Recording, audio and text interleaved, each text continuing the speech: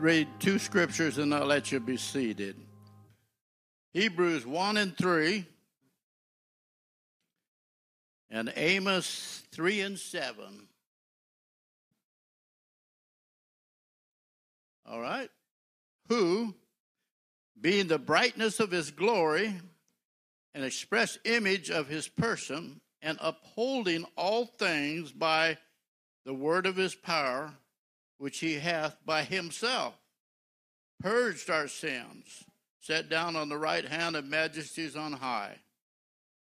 One more scripture, Amos 3 and 7 says, surely the Lord God will do nothing, but that he revealeth his secrets unto his servants the prophets. Hallelujah. Lord, help us tonight. Lord, give us wisdom, and Lord, to be able to make this a lesson so that it can be easily understood and retained in the heart. In Jesus' name, amen. You may be seated. Something caught my eye today.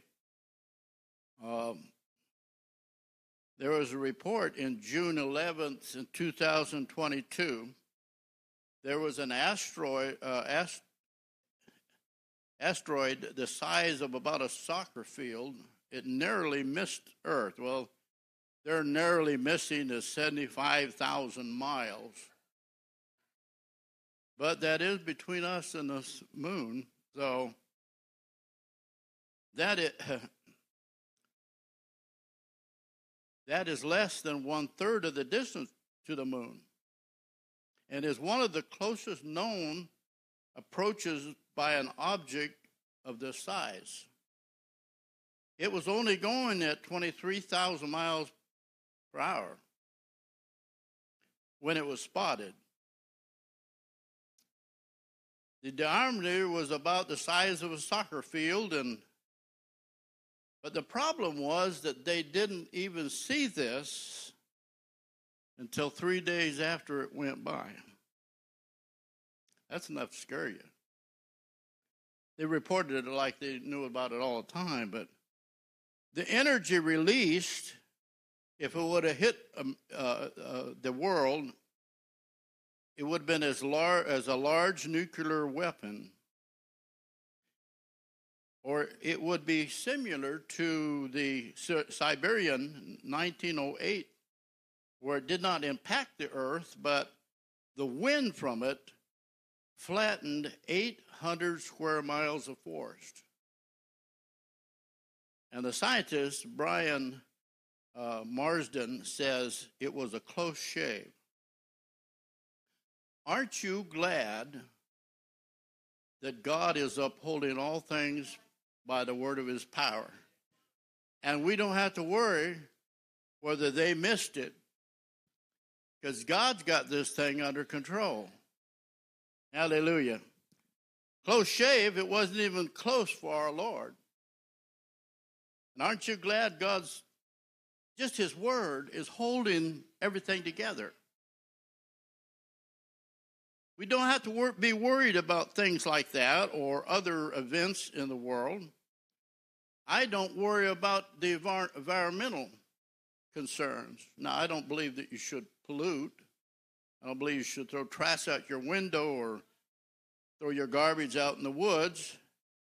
But God said this thing's going on.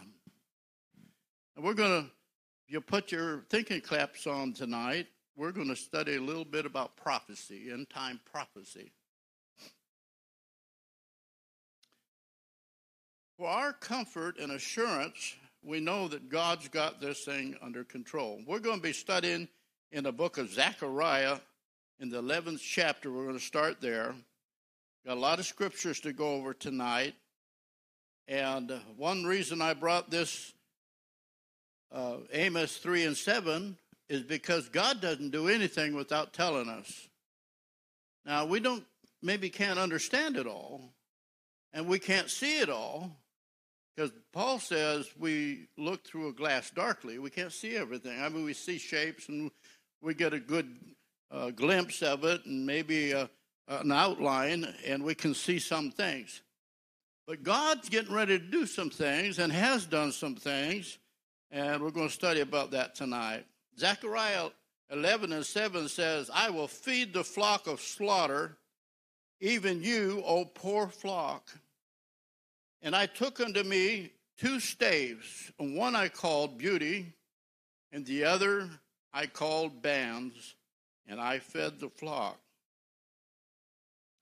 God is so unique in his approach to try to explain to us spiritual things. He had his prophet take two things. And the 10th verse goes like this. And I took my staff, even beauty, and cut it in sunder that I might break my covenant which is made with all people. And it was broken in that day, so the poor of the flock that waited on me knew that it was the word of the Lord. And I said unto them, if you think it good, give me my price. If not, forbear. So they weighed my price 30 pieces of silver. And the Lord said unto me, cast it unto the potter in a goodly price. And that I was praised of them, and I took the 30 pieces of silver and cast them to the potter in the house of the Lord. Then I cut asunder my other staff, even bands, that it might break, and the brotherhood between Judah and Israel. Praise God. Hallelujah. So, the Bible is so rich in prophecy. We don't hear a lot of teaching on end-time prophecy. Basically, because everybody that I know that was teaching, larger names that was teaching about prophecy wanted to set a date, and they were always wrong. So people kind of backed up from that, and I don't blame them. But I don't believe you should set a date, because God said nobody knows the day or the hour. But he said you can know the season. And so we're going to talk about some season here. So there were 2 staffs, and the 2 staffs had 2 names. Each had a name. Beauty and bands. The staffs were used by a shepherd to lead and to guide the flock. God used the law to guide his people during the Old Testament period. The law had many restrictions and rituals, and is represented by the staff bands. God-given prophetical utterances cause things to happen in the spiritual realm. We don't have to wonder what this other one represents. Band represented the restrictive and the restriction of the law and the different things they could eat, not eat, and what they could wear, what they could and could not do, how they could plant their gardens, everything. Galatians 4:3 says, even so we, when we were children, were in bondage unto the elements of the world. But when the fullness of time had come, God sent forth his Son, made of a woman, under the law, to redeem them that were under the law, that we might receive the adoption of sons. So the writer there is telling us there that the law had bondage. It had bands upon it, things that you could or could not do. And even James, I believe it was, that said in Acts 15:10 says, now, therefore, why tempt you God to put a yoke upon the neck of the disciples, which neither our fathers or we were able to bear? So there were bands, there were restrictions, and so that's what that represented. But beauty, on the other hand, represented Jesus Christ, the one who would liberate us from those bands and those bondages. Isaiah 61:1 says this, the Spirit of the Lord is upon me, because the Lord hath anointed me to preach the good tidings unto the meek, and hath sent me to bind up the brokenhearted, and proclaim liberty to the captive and the opening of prison to them that are bound. So Jesus Christ came to undo the bondage of the law. We all know that, but we're going somewhere here. We're going to follow this out a little bit. Beauty was broken that the Old Testament might be done away with. Remember in our text it said he took beauty and cut it asunder? That cutting asunder was when Jesus died on the cross. He came to deliver those that were bound. Back to Zechariah in 11:10 says, "And I took my staff, even beauty, and cut it asunder that I might break the covenant which I had made with all people." The covenant was the Old Testament covenant. So here, all these years ago, the prophet was telling people by demonstrating two staffs. He said, this one's going to be cut, and that one's going to be cut, and it had a meaning. So, Jesus coming, his eventual death and resurrection, broke the band of the Old Testament. Not that he destroyed the law, no, but he fulfilled the law, thus breaking the bands that held man captive to the law. Isn't that wonderful? The branch. I do not have time to teach on this tonight, but the Word of God is plain that the branch is Jesus Christ. The branch is not separate or separated from God, but it's part of God himself and is God himself. That's why Hebrews stated that he was the express image of God, who being the brightness of his glory and the express image of his person. Isaiah 4:2 says this, "In that day shall the branch of the Lord be beautiful and glorious, and fruit of the earth shall be excellent and comely for them that are escaped from Israel." We're going to get into talking about Israel becoming a nation again, and in Zechariah here. So God's word through Zechariah. So strong is the word of God that once it's prophesied, spoken by the prophet, God-given, then there's nothing can stop it. It was the plan of God that beauty be cut asunder. The staff was to be cut asunder. Nothing was going to stop that once it was placed in motion. We know this because of this 12th and the 13th verse. So in Zechariah 11, 12, and 13, we have further proof that beauty was Jesus Christ. And it says this, "I said unto them, if you think it good, give me my price. If not, forbear." So they weighed me my price, 30 pieces of silver. And the Lord said to me, "Cast unto the potter in a goodly place." And I was praised of them. And I took the 30 pieces of silver and cast it unto the potter in the house of the Lord. Now Judas had not yet been born, yet he fulfilled this prophecy to the very letter. Not knowing, or perhaps blinded in their inability to believe Jesus Christ, the priest of the law fulfilled the next part. The priest of bands gave the exact price of the prophecy. You would think that if they knew the law or even was suspicious, they should have been at least suspicious that this was something going on. So why didn't they say, no, we'll give 29 pieces of silver? Or, no, we'll give 31 pieces of silver.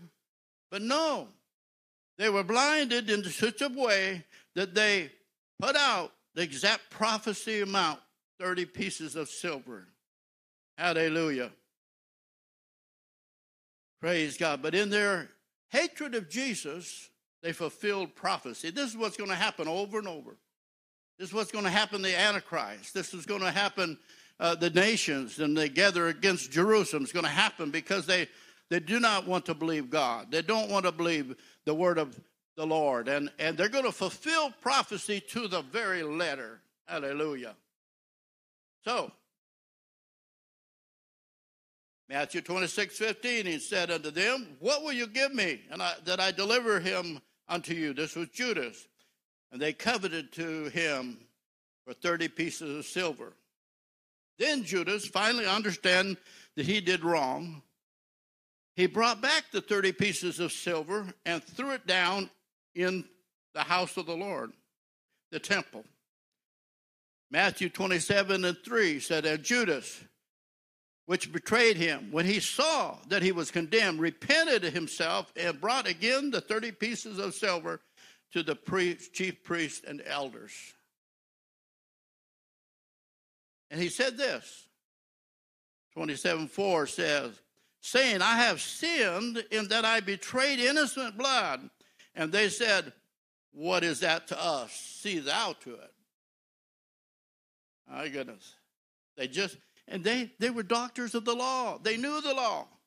They knew the moment that money was thrown down in the house of the Lord, it was fulfilling prophecy. But they were blinded. 5th verse, and he cast down the pieces of silver in the temple and departed and went and hung himself. Praise God. Now, they wouldn't break the law. Their law says, that's blood money. I can't put that in the treasury. But they'd kill Jesus. Thou shalt not kill. They'd do that. But they weren't people that were going to break the law. Matthew 27:6 says, and the chief priest took the silver pieces and said, it's not lawful to put this in the treasury because it's the price of blood. And they took counsel and bought with them the potter's field to bury strangers. I can see them sitting around in that Sanhedrin. What are we going to do with this money? I don't know which one of them came up with the idea. Say, hey, I got an idea. We're going to buy the potter's field. And they again fulfilled the prophecy. Hallelujah. Wherefore the field was called the field of blood unto this day. And so the prophecy was fulfilled. 30 pieces of silver, and the potter, that's what they paid for the potter's field. Praise God. Potter's field. We don't know much about the potter. What his station in life was, whether he was a good man, a bad man, we don't know. But somehow, in the mind of God, there was a potter in his plan. Hallelujah. God is precise. He isn't a near miss. He is precise. When he said there's a potter, there's a potter. Hallelujah. So there was a potter in his plan. It was no doubt a desolate place, perhaps maybe even where he got his clay, I don't know. But it became a place to bury rejected people. One that belonged to no one and that maybe no one cared about. A place to bury strangers for the price of our Lord. Back to Zechariah. Zechariah 11:15 says, the Lord said unto me, take unto thee yet instruments of a foolish shepherd. And lo, I will raise up a shepherd in the land which shall not, and I'm missing something here. I'm missing a page. Hang on just a minute, please. They stuck together.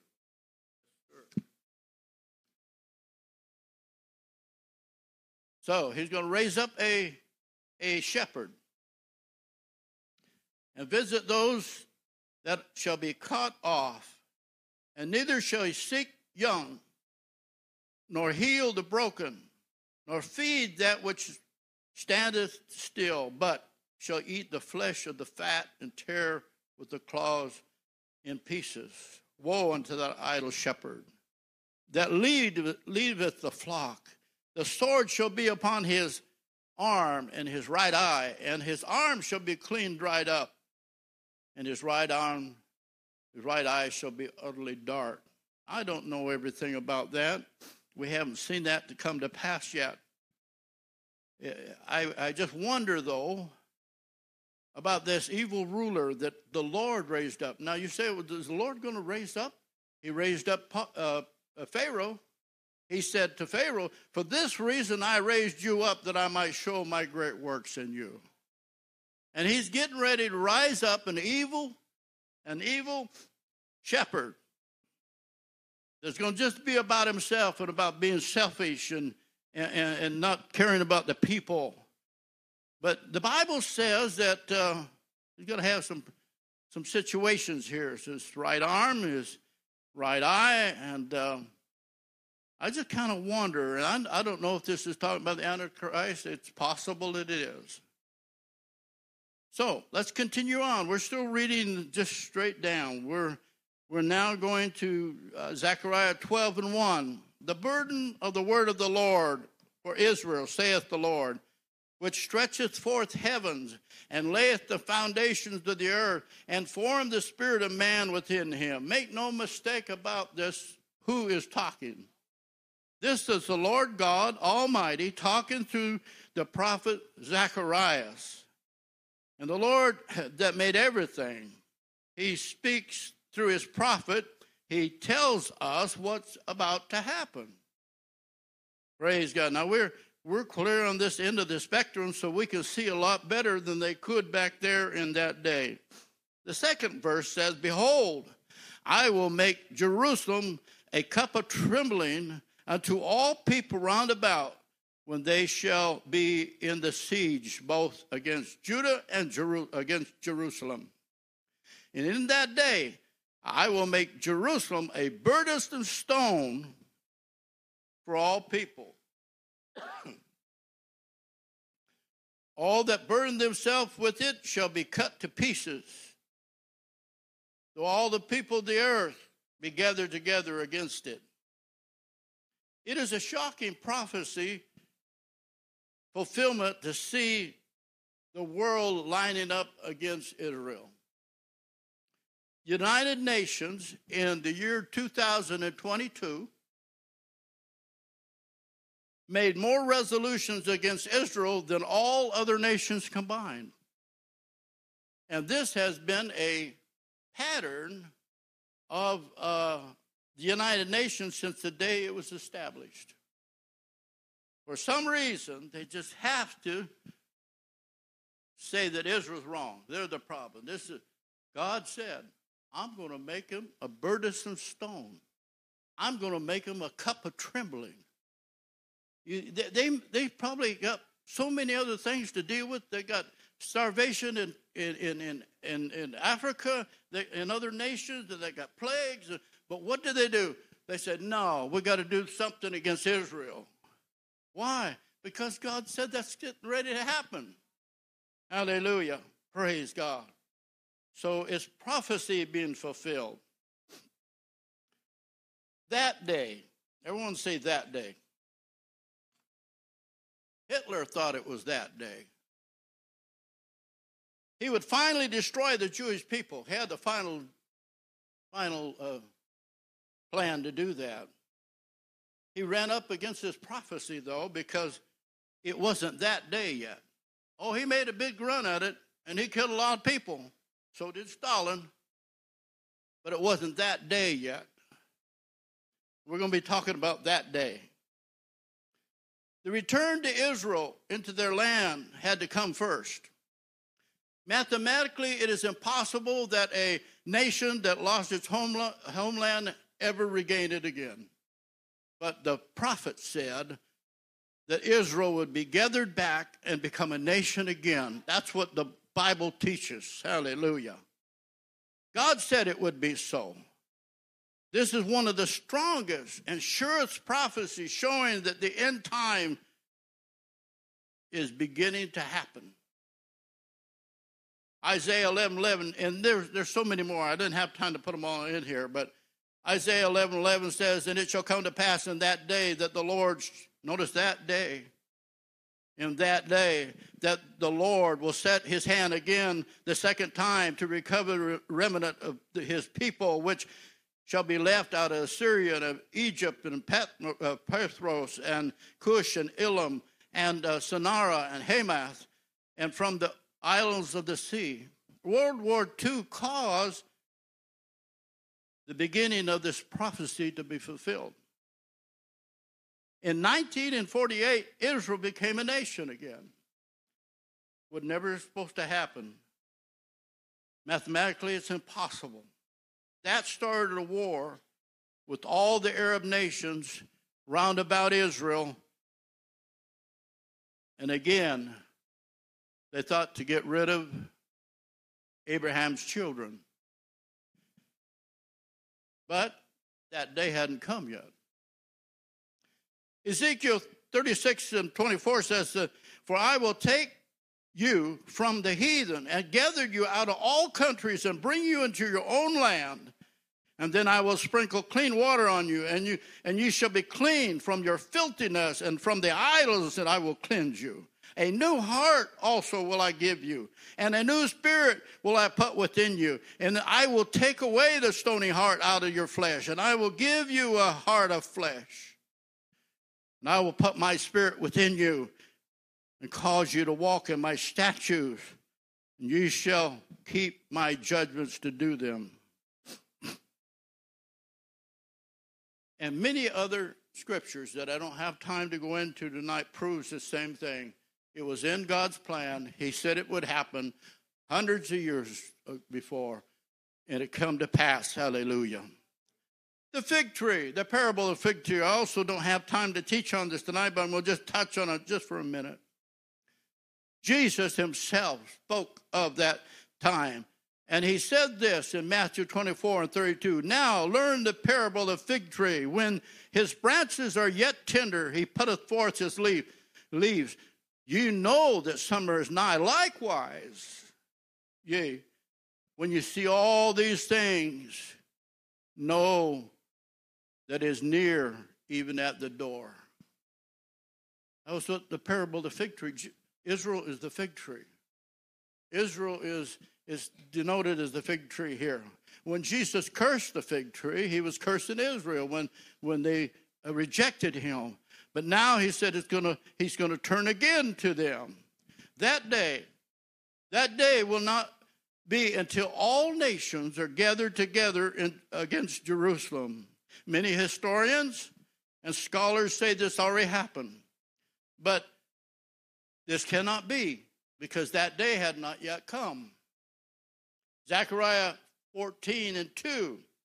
For I will gather all nations to battle, and the city shall be taken, and the house ravished, and the women rifled, and the women ravished, and half the city shall go into captivity, and the residue of the people shall not be cut off from the city.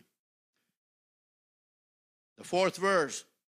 In that day, saith the Lord, I will smite the horses with astonishment, and the riders with madness, and I will open my eyes upon the house of Judah, and smite every horse of the people with blindness. So even the animals are going to be affected on this day.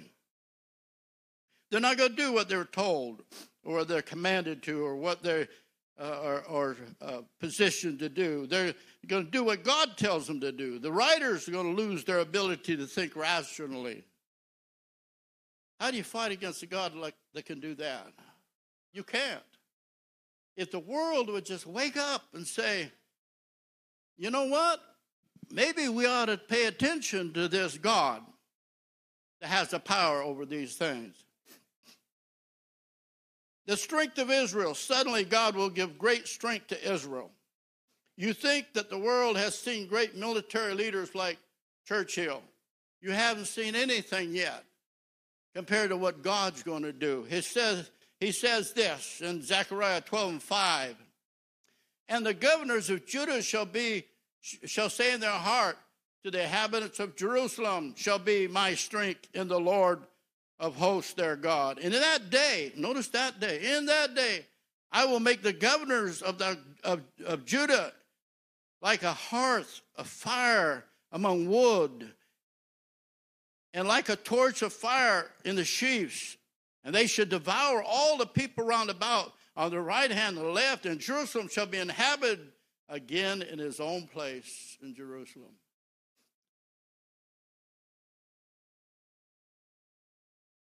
Strong? You haven't seen anything yet when you compare to what God's going to do. In that day the Lord defend the inhabitants of Jerusalem. He that is feeble among them shall be as David, and the house of David shall be as God and as angels of the Lord before them. We're talking about a nation of Samsons and maybe Stansons on steroids when God gets ready to do that day. With their physical eyes, they shall see Jesus. This is Israel. They're going to see him, and they're going to look upon him. Zechariah 12:10 says, "And I will pour out on the house of David, upon the inhabitants of Jerusalem, the spirit of grace and supplication, and they shall look upon me, whom they have pierced, and they shall mourn for him as one that mourneth for an only son, and shall be in bitterness for him, as one that is bitterness for his firstborn." That day, on that day, when Jesus comes riding out of the clouds on that white horse, and they see him, and he defeats all the nations of the world, and they're going to look on him, and they're going to wonder, "Who are you?" And he's going to say, he said, "I'm that one that you crucified. I'm your Messiah."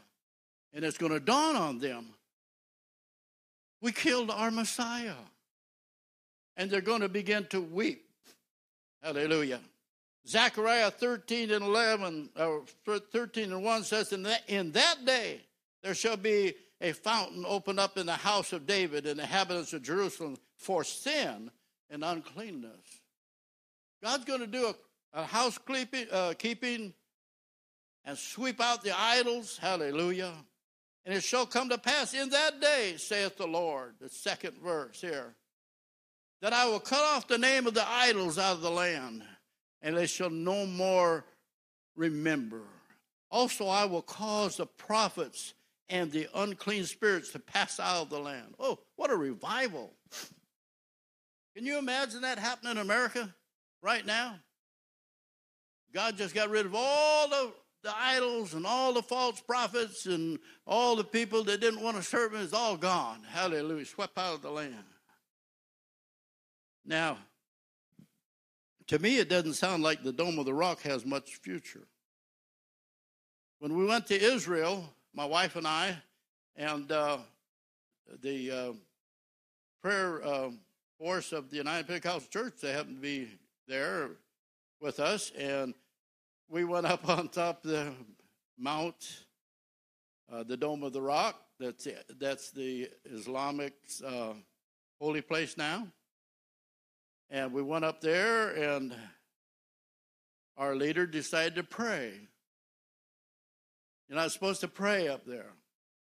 But we began to pray for those people. And very shortly, we got some very angry people, and they kicked us off of that Temple Mount. Hallelujah. When Jesus comes back, he's going to do some kicking too. And it's going to be some idols. That fountain came from repentance. That fountain didn't just happen. Israel saw who their Messiah was. They repented that they had killed their Messiah. And because of that, Zechariah 13:6 says, they're going to say this, "And one shall say unto him, What are the wounds in thy hands? And then he will answer, Those with which I was wounded in the house of my friends." They're going to look at some nail-scarred hands, and they're going to wonder, where'd you get those wounds? Who did this to you? And he's going to say, you did. Your nation did. And then they're going to repent. Hallelujah. Praise God. And this is the prophecy about beauty that was quoted by Jesus himself. You see, I didn't just pick this out and say, oh, this is what I think it meant. Jesus alluded to this. Matthew 26:31. Then said Jesus unto them, all ye shall be offended because of me this night. For it is written, I will smite the shepherd, and the sheep will scatter abroad. Hallelujah. So he prophesied that. He quoted scripture from from Zechariah there. So this is going to cause a time of trouble for Israel. Now, in prophecy, what happens is the prophet is prophesying along, and then pretty soon he'll back up and he'll start back over here and tell you a little bit more about the story. Just like we do today in the newspaper. You get this big headlines, somebody stole 1 million jawbreakers, That's the big thing, So they go back over here and said, now, this is what happened. It was Johnny. He snuck into and he's got all these, and then they'll tell you about how he got sick about it, and how he got caught about it. And the prophecy does the same thing. So we're going to go backwards here. Zechariah 13:8, and it shall come to pass that in all the land, saith the Lord, 2 parts therein shall be cut off and die, but a third shall be left therein. So when this is happening, now Jesus had not yet come. He hadn't come out to destroy the nations. There's this big war, and Israel is losing. I would say if you lost 2/3 of your nation, you're losing. So they lost 2/3. And then he said, I will bring a third part through the fire and refine them as silver is refined. And I will try them as gold is tried, and they shall call on my name. When they start losing, they're finally going to get religious. And they're going to start calling on God. Well, they don't know who he is yet because he hadn't come out of the clouds. But they're going to call on God. And God's going to hear them. Hallelujah. Praise God. Hallelujah. Hallelujah. The Bible says, whosoever calleth on the name of the Lord shall be saved. That word saved doesn't mean they're saved eternally. That means they're going to be delivered. He's going to hear their cry. And he's going to come. Hallelujah. Praise God. 14:1. Behold, the day of the Lord cometh, and thy spoils divided in the midst of thee. 2/3 will be destroyed. We are told and we understand that God knows how to save one individual in the midst of a crowd if that's what it takes. Now, there's a lot of people in Israel, a lot of Abraham's children that no more believe in God than anything else. I believe, this is my personal opinion, that's going to be part of the 2/3. The people who begin to call on his name are going to come through that time of, it's called the Jacob's trouble. Hallelujah. Amos 9:9 says, for lo, I will command and I will sift the house of Israel among all nations, like corn is sifted in a sieve, yet not the least grain shall fall to the earth. God said, look, because of Israel's sin, because of their idol worship, because of the rebellion, I'm going to cast them all throughout the earth. But not the least of the ones that want to serve me are going to fall to the ground. I'm going to keep them. I'm going to take care of them. And we have that same promise. I'm not going to say that nothing bad will ever happen to good people. That it does. We all die sooner or later if the Lord don't come. But God's still able to keep us. But he doesn't have to just keep us in this world. He can bring us right through the gates of death and on the other side. Hallelujah. And he can keep us. Hallelujah. Praise God. Friend, it is Jesus that is coming. Make no mistake about that. Revelations 19:11 says, I saw heaven open, and behold, a white horse. He that sat on him was called Faithful and True, and in righteousness doth he judge and make war. His eyes are like a flame of fire, and his head were many crowns. And he had a name written that no man knows but he himself. And he was clothed with a vesture dipped in blood. Where did that happen? Happened at that battle. And his name is called the Word of God. And the armies which are in heaven followed him on white horses, clothed in fine linen and white and clean. And out of his mouth goes sharp sword, that with it he might smite the nations, that he shall rule with a rod of iron. And he treadeth the winepress of the fierceness of the wrath of Almighty God. And he hath on his vesture on his side a name written, King of Kings, Lord of Lords. Hallelujah. Swinging back to Zechariah 14:2 says, I will gather all nations against Jerusalem to battle. God's going to do this. Not going to be the politicians. Not going to be somebody with a lot of money. It's going to be God. God said to Gog and Magog, I'm going to draw you down. I'm going to put a hook in your jaw, and I'm going to bring you down. And he's going to destroy Gog and Magog, and they're going to leave only a sixth of their army left. And so it says, man might think that they're the ones doing this, but that's not what's going to happen. God is going to draw these mighty armies. I have been to Israel and looked over that valley. It's the largest valley in the world, the only one that they know that could fit all the armies of the world. And they're going to gather there. Make no mistake, it's the Lord that's fighting for Israel. Zechariah 14:3. Then shall the Lord go forth and fight against those nations. Hallelujah. As when he fought in the day of battle. And his feet, you got to get this, his feet, whose feet? Jesus' feet, shall stand in that day upon Mount Olives, in which was before Jerusalem, on the east. And the Mount of Olives shall cleave in the midst thereof towards the east and the west, and there shall be a very great valley. Half of the mountain shall remove to the north, and half to the south. Hallelujah. Praise God. Why is that important? Well, because Jesus led his disciples outside of Jerusalem one day to a place called Mount Olives.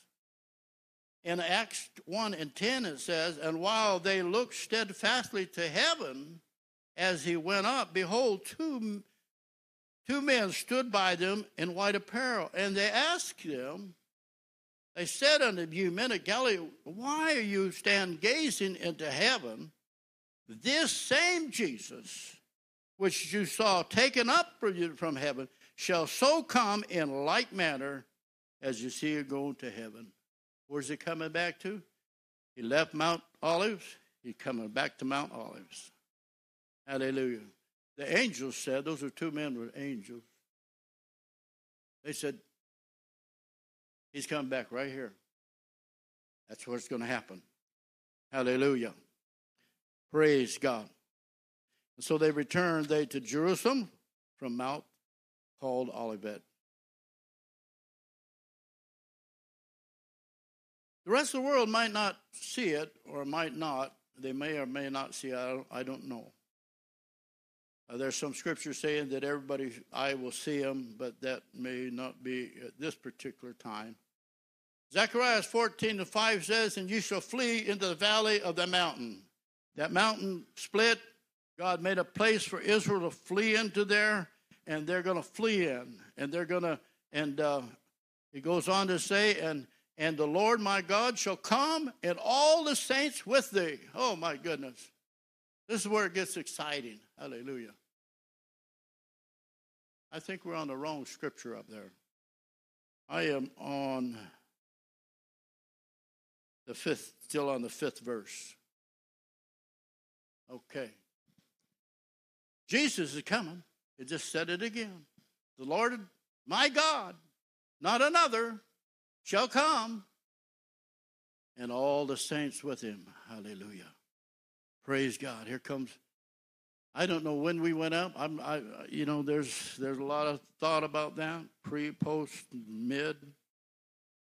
All I know is, at this point, we're coming back with him. I can say that because the book says that. In my opinion, don't matter. But the book says that we'll be coming back, and we're going to be with him when he stops that war. Isn't that exciting? We're going to be in the wrap-up. Hallelujah. Praise God. The last round, the 10th round. Hallelujah. When we knock them out. Hallelujah. Not going to be our power. It's going to be his power. But we get to be there with him. Hallelujah. Praise God. Hallelujah. Praise God. Now the 6th verse. And it shall come to pass in that day that light shall not be clear or dark. But it shall be one day which is known to the Lord, not of day or night. But it shall come to pass that at evening there shall be light. That scripture has been beat up a lot, talking about revival, everything. That's great. But friend, this is talking about something else. Acts 2:17 says, "It shall come to pass in the last days, saith God, I will pour out my spirit upon all flesh. And your sons and your daughters shall prophesy, young men shall see visions, your old men shall dream dreams, and on my servants and my handmaidens I will pour out my spirit in that day, and they shall prophesy. And I will show," here we go, "wonders in heaven, signs in the earth, beneath blood, fire, and vapor of smoke, and the sun shall be darkened, and the moon into blood before that great and noble day of the Lord come." So somewhere in here, it's going to be a different day. It's going to be a day where it's not clear and it's not dark. But it's the day known unto the Lord. Hallelujah. I don't know how he's going to do it. Maybe he's going to just say, okay, let's just take about this much of the sun off. You can take a vacation. I don't know how he's going to do it. But he has the power to do that. He has the power to stop the earth and move it backwards. He's done it before. Hallelujah. Zechariah 14:8, "It shall be in that day that living waters shall go forth out of Jerusalem, half of them towards the former sea, and half of them towards the hinder sea. In summer and winter it shall be." I realize that there's probably a spiritual connotation to this too. But I believe there's going to be a literal river come out from the throne of God. And it's going to make Israel blossom like a rose. Who is that Lord that shall reign? Zechariah 14:9. "And the Lord shall be king over all the earth in that day. In that day shall there be one Lord, and his name one." Hallelujah. Praise God. What a revelation that's going to be. The Word of God, King of kings, Lord of lords, the one that has the wounds that they see. Who is that? It's Jesus. Hallelujah. He's going to be Lord, King over all the earth. Zechariah 14:11, "And men shall dwell in it, and there shall be no more utter destruction, and Jerusalem shall be safely inhabited." Finally, the prophet swings back one more time. "And this shall be the plague wherein the Lord shall smite the people that have fought against Jerusalem. Their flesh shall consume away while they stand on their feet, and their eyes shall consume away in their holes, and their tongue shall be consumed away in their mouth." I'm sure glad I'm going to have my new body at that time. I don't have to worry about that. Hallelujah. I don't know what that is. I don't know how God's going to do it. Praise God. But I do know this, that he doesn't need man. He doesn't need a nuke. He doesn't need some kind of biological chemical. He doesn't need any of that. If he says it's going to happen, it's going to happen. It's going to be kind of hard to fight against somebody when you can't see no more. And your flesh starts falling off of you. Hallelujah. Praise God. Zechariah 14:13. It shall come to pass in that day that there's going to be a great tumult from the Lord, and shall be among them, and they shall lay hold every man on the hand of his neighbors, and their hand shall rise up against the hand of a neighbor. And Judah also shall fight at Jerusalem, and the wealth of all the heathen round about shall be gathered together, gold and silver, apparel and abundance, and so shall be the plague of the horses and the mules and the camels and the asses and the beasts that are in the tents as the plague. 16th verse. And it shall come to pass that everyone that is left of the nations, there's going to be people left. We'll be here with the Lord Jesus. We'll have our new bodies, incorruptible, hallelujah, like his.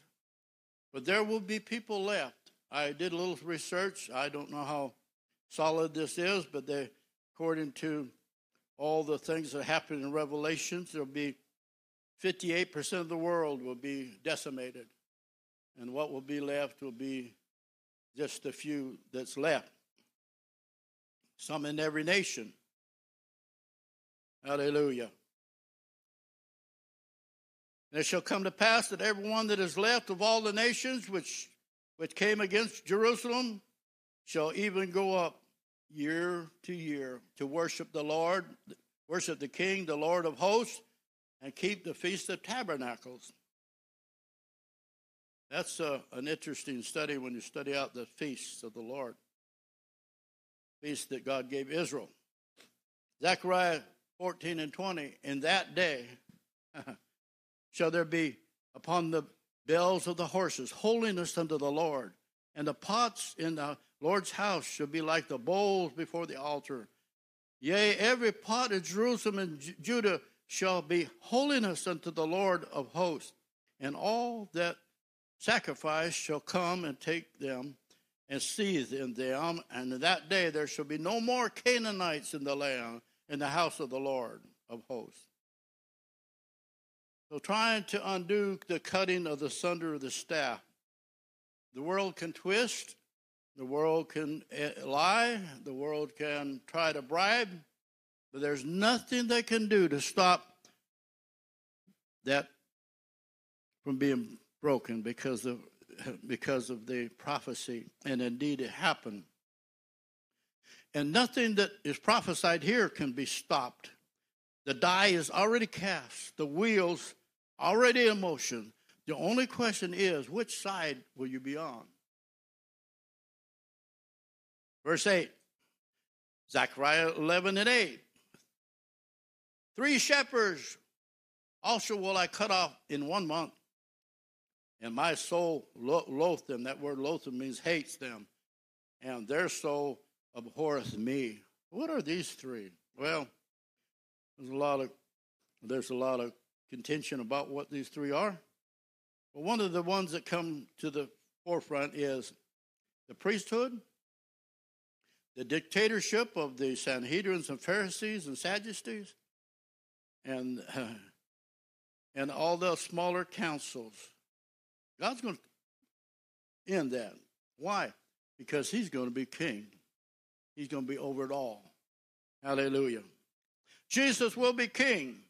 Hebrews 3:6, and Christ as a son over his own house. Whose house are we? If we hold fast the confidence and rejoice in hope until the end.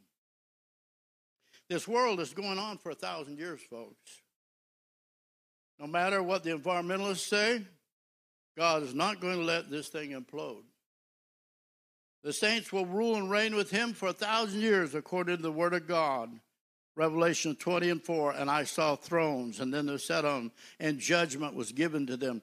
And I saw the souls of them that were beheaded for the witness of Jesus and the word of God, which had not worshipped the beast, neither his image, neither had received his mark in their forehead or in their hand. And they lived and reigned with Christ for 1,000 years. Well, we won't go on what's going to happen after that. That's for another lesson. But can I tell you that if God can change the heart of Israel, he can change your heart too. No matter what you're struggling with, no matter what your heart, the Bible said, Paul said, I got a problem, he says. When I would do good, I want to do good, but I don't. That sounds pretty human to me. You know, you can clean yourself up just as much as you want, but you're not going to be perfect. You have to have his perfectness to be perfect. I'd like to think that we have the ability to do enough things, enough righteous things, enough reading the word, enough praying, enough seeking God, enough fasting, and all these other things, that someday that I'd get to that point, well, I'd have it. Folks, the Bible says that I'm going to need his righteousness to make it. And Bible says the heart is deceitfully wicked above all things. I don't care how much Holy Ghost you got, your heart is deceitfully wicked. And it's going to want its way, and it's going to try to get its way every way it can. But the Bible says only God can change the heart. Hallelujah. Shall we stand? I hope this made sense tonight. I know it was a lot of scripture. I struggle with giving that many. But prophecy is not an easy thing to teach. Hallelujah. But maybe it'll cause you to start digging. That's what I prayed for. Did you start digging, get excited about the Word of God, get excited about prophecy, and maybe just really get in there and start digging it out. I believe God wants us to do that. Hallelujah. Praise God. Hallelujah. Praise God. Hallelujah. I'm going to give us the time just to come before the Lord, and if you want to be right where you're at and pray, that's fine. As they're starting to sing and play the musical instruments, praise God.